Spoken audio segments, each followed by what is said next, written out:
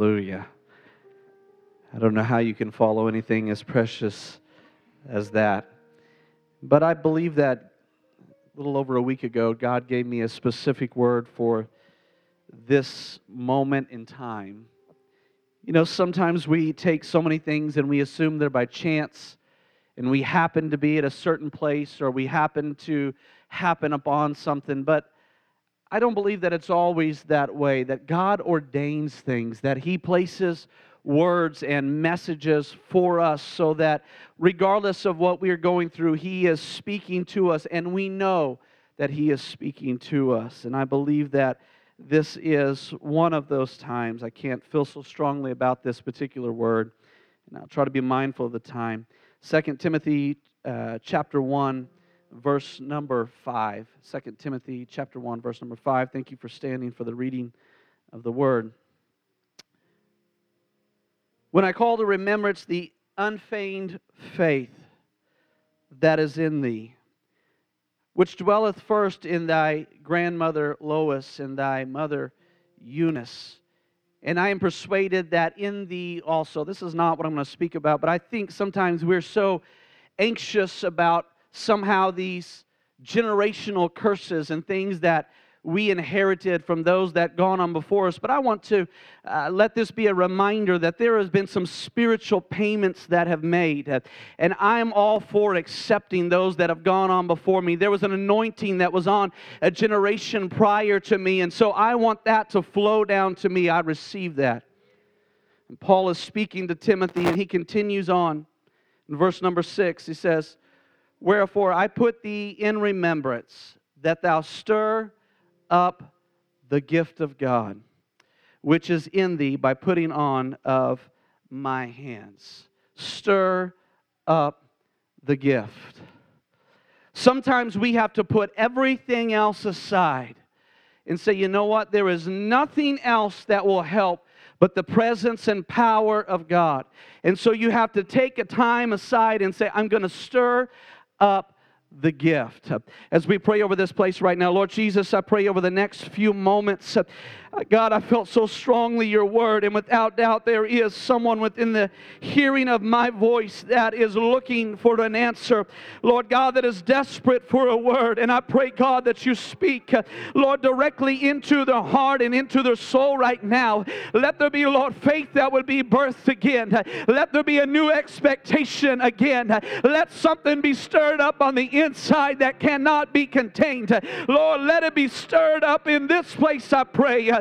In the precious name of Jesus, in the name of Jesus, let it be loose. There's a liberty that's happening in this place right now, God. Let that liberty be loose in this place. Let there be an expectation even now. Let a heart somehow be stirred. Let there be an awakening. Let something be quickened in the spirit. Let there be an expectation right now. In the name of Jesus we pray. In Jesus' name, in Jesus' name. Hallelujah.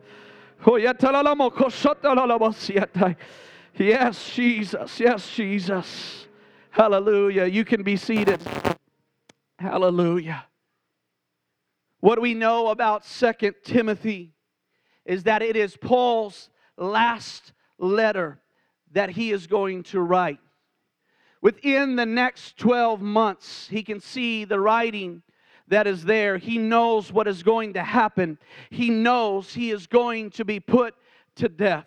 And he is looking over all the places he has been and the revivals that have happened in the people's lives that he has touched. And there was something, you can feel it as you began to read 2 Timothy, that he is so burdened with and he is stirred with.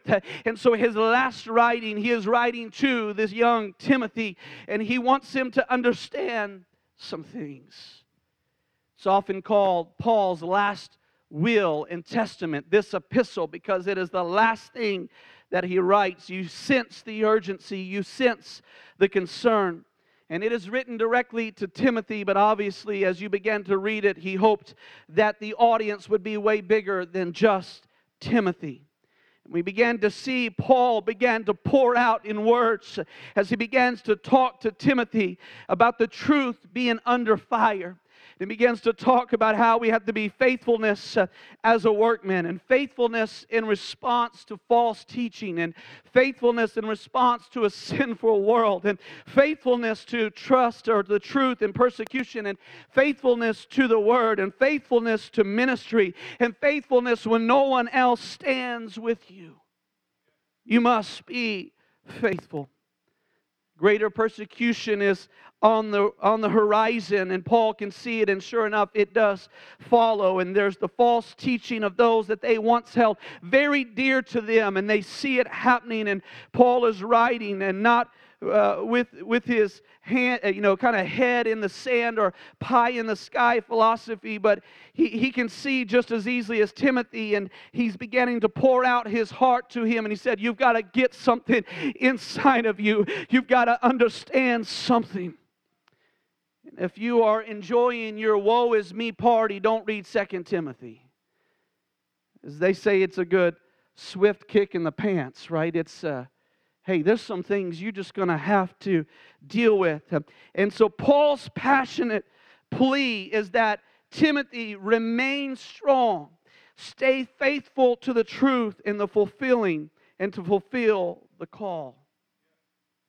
We have all, at some point, we have a childhood story of where it first happened for us. And we know how the fire was started, and now in the fireplace or in the fire pit, as a child, you go back and there is not a flicker of flame that is left. And there is a light gray ash that has covered everything. And you can put your hand even down by it, and you don't feel too much, if any, heat or very little. And the amazement as a child, and you watch that one who understands what is just below the surface, as they began to take a stick and they began to rake back the ashes, and they began to stir that ember that is down inside. They get down close to it, and with their breath, they began to breathe, as it were, life into the coals, and they began to glow and to spark again. And they take some tinder, it didn't take a big log, but some tinder, and they began to place it on those embers. Nothing seems like it's going to happen, but a process has been started. There was a little bit of smoke that is there, but there is not a single flicker of fire. And again, get down by those embers and where that tinder is, and began to blow into that ember, and suddenly that whiff of smoke vanishes in an instant, and there is now a small flame that begins to flicker, and they began to add more wood, and before you know it, there is a fire that is again burning from a place that seemed like there was no fire left. And Paul is writing, hey, you've got to stir up the gift. You've got to stir it up even when you feel like there's nothing left, even when you feel like all the fire is gone and there's no use trying anymore, and all the ashes settled down over what used to be a raging fire. Paul is saying in this visual image that he is writing in words, Timothy, you better learn how to stir up the gifts.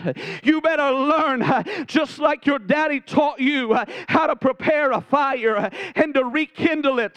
There's some times, apostolics, that there's things going on in the world, and you better know how to get to an altar and begin to stir the embers and let the fire begin to burn again. You begin to let the Holy Ghost blow over those embers until something is rekindled.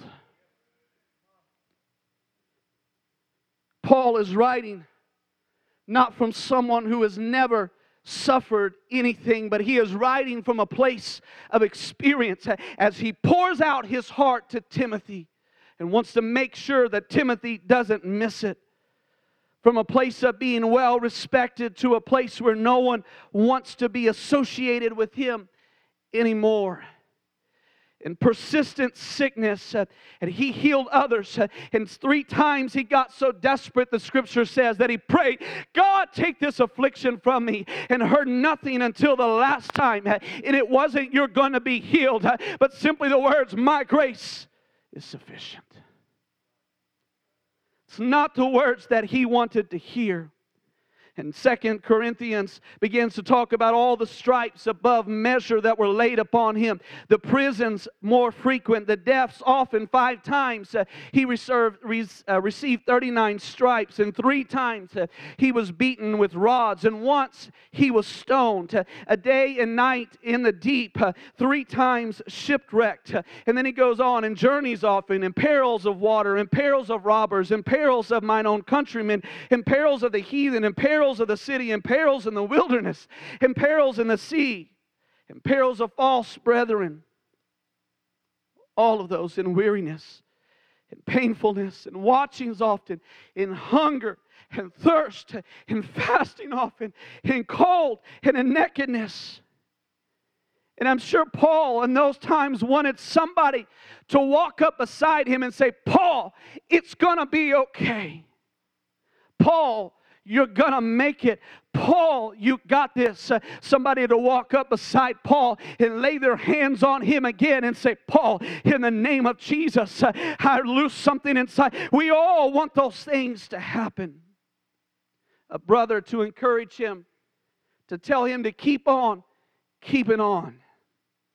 But we don't see that happening, at least not very much for Paul. In fact, in Timothy, Paul is writing, he said, no man stood with me. All men forsook me. All men. More than likely, it's another hearing that he is before Nero now. And he's expecting somebody to come to his defense and stand beside him. And not a single person showed up. What are you going to do then, Timothy? If you go through what I've gone through, what are you going to go then when there's no one that stands beside you, and there's no one that encourages you, and there's no one that speaks faith into you? Because it's no surprise that we too endure the heartache, and we get worn out from the fight, and discouraged by the family problems, and disappointed by those that have left the faith and now seem to want to flaunt their sins so publicly. And angered by those that said they would never leave us, and the sickness that won't go away, and the friend that said they would never turn their back on us, and the boss that never seems to be pleased. And about the time you see a light at the end of the tunnel, it seems like the earth gives way under your feet, and the truck won't start, and the hot water heater stops making hot water, and the rumors of layoffs have started again. And you've been faithful for so long. And now you're just plain give out. The flame that seemed to be extinguished, that used to be so bright, now is extinguished. And Paul is writing to that young brother. He say, what are you going to do then? And we hear Satan get up in our ear and began to tell us, see there, it's all gone. I have taken it away from you. In fact, I don't know if you ever had anything to begin with, but if you did, it's mine now. I took it from you. I've got some news for you. If you've ever heard those words spoke into your hearing, I've got some news for you. The world didn't give it to me, and the world can't take it away. The world didn't give it to you, and the world can't take it away. When you poured out your heart to Him, and He filled you with that precious gift of the Holy Ghost, and you began to speak with other tongues, and now there's a devil whispering in your ear, and he said, see there, I have reached inside of you, and I have extracted what you once had. I've got news for him. You didn't give it to me, Satan, and therefore you can't take it away. There's a Holy Ghost and fire, and it's keeping me alive, and you can't touch it. You can't do nothing about it. Hallelujah. Paul, if we go to that same scripture that I already read, and in the Amplified Version, it begins to expound on the words. And hear it again. I'm calling. This is Paul speaking. He said, I'm calling up memories. I'm calling up memories in this sanctuary right now.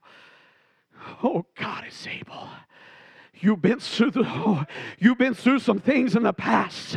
You know good and well God is able, but you've just forgotten. And I'm asking somebody to stir it up just again for another moment, to stir up that memory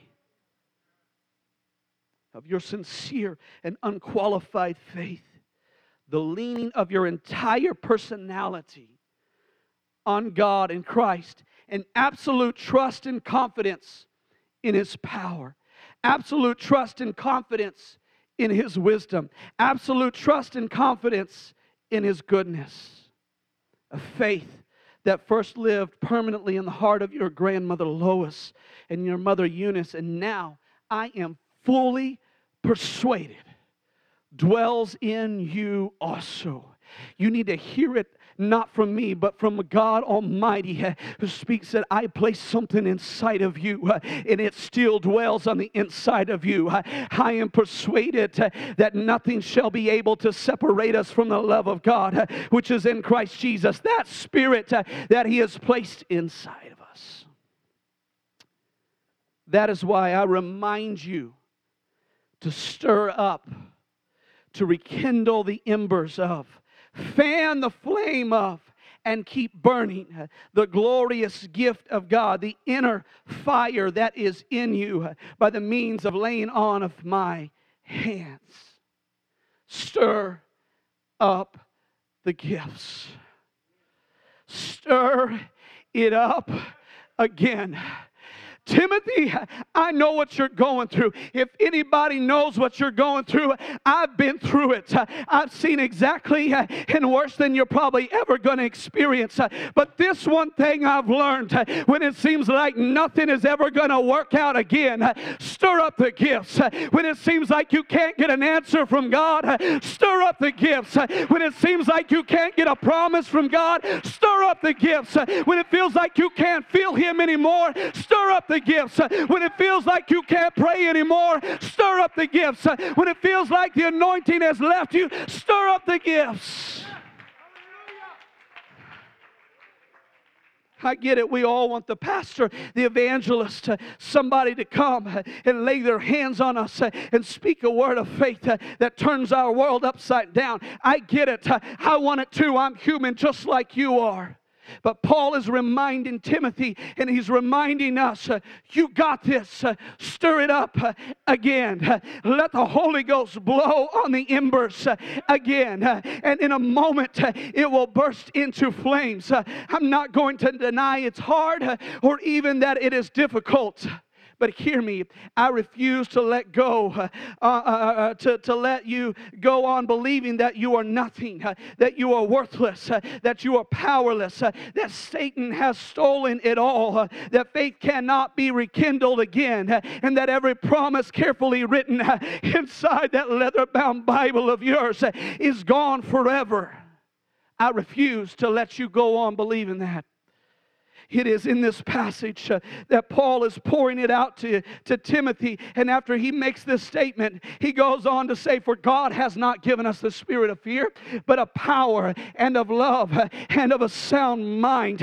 Understand that is where those words were written when it seems like you can't even do anything anymore. And you're so afraid to even keep on keeping on because it just seems like there's too many fights and too many battles. That is who Paul is writing to Timothy. And he's saying, hear me, stir up the gifts. What have you got to be afraid of? That spirit is not of God. Stir up the gifts. Timothy, stir up the gift again. Timothy, stir up the gift again. Let the Spirit blow on the embers again. As we all stand in this place. Believe me, I get it. I am human just like you. I have the same trials. I've got family too. I've had friends as well. I have a job. I have bills. I have health issues. But if it is my time to depart this earth, it won't be because of lack of faith. It won't be because I just gave up.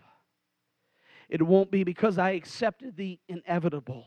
It won't be because I accepted what others said is my fate. It won't be because I chose to cower under the words of my doctor. It won't be because I assume the fire has gone out. It won't be because I let my faith wilt and melt away. I will stir up the gifts again. It's all gone.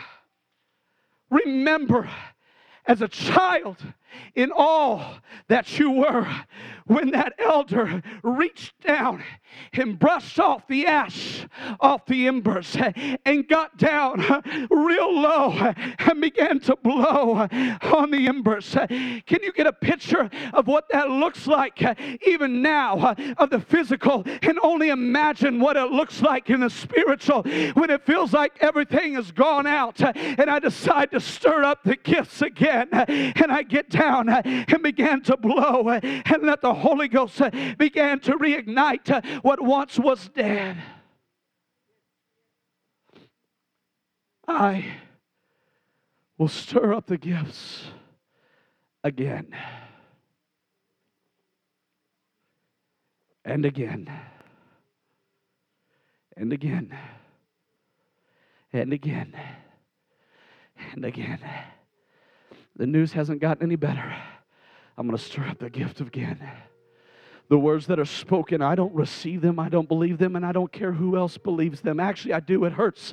But you know what I'm going to do in spite of all of that? I'm not going to just assume it's all over, that every promise is done with. I'm going to get back to a place where I know, Timothy, you've got to learn how in yourself to stir up the gifts, to begin to blow and allow the Holy Ghost to begin to...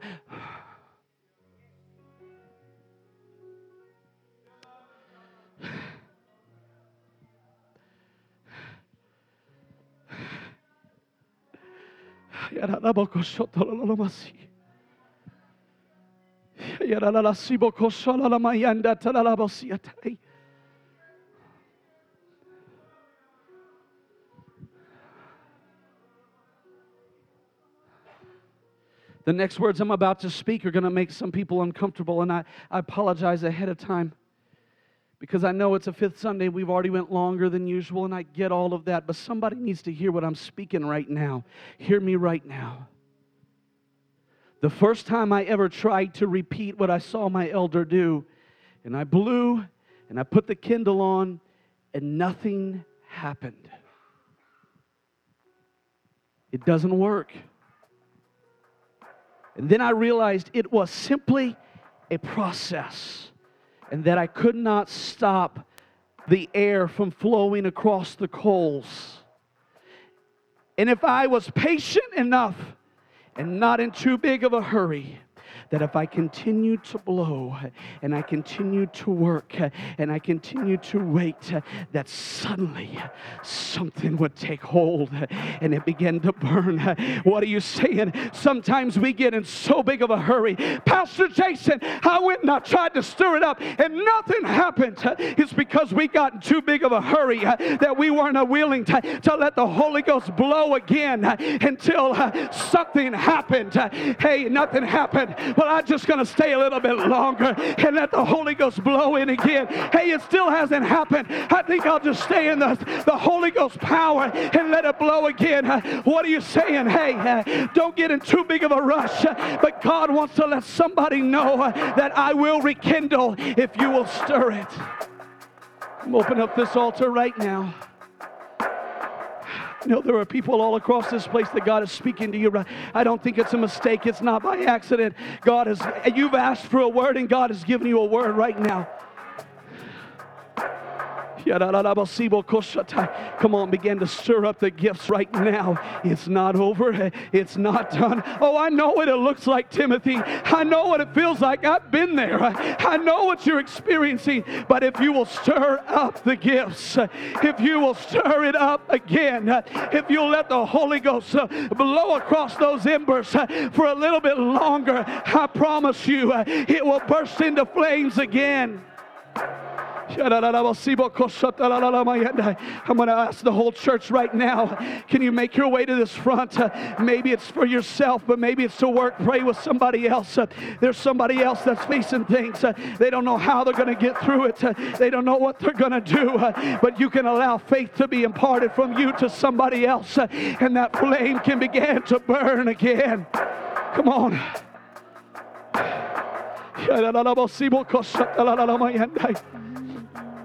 Maybe there's somebody in an aisle close to you. Just reach out your hand to them. Encourage them right now. Begin to speak a word of faith over them right now. Come on. The Holy Ghost is moving. He doesn't make mistakes in His promises. He doesn't make mistakes in His anointing. Yes, Jesus.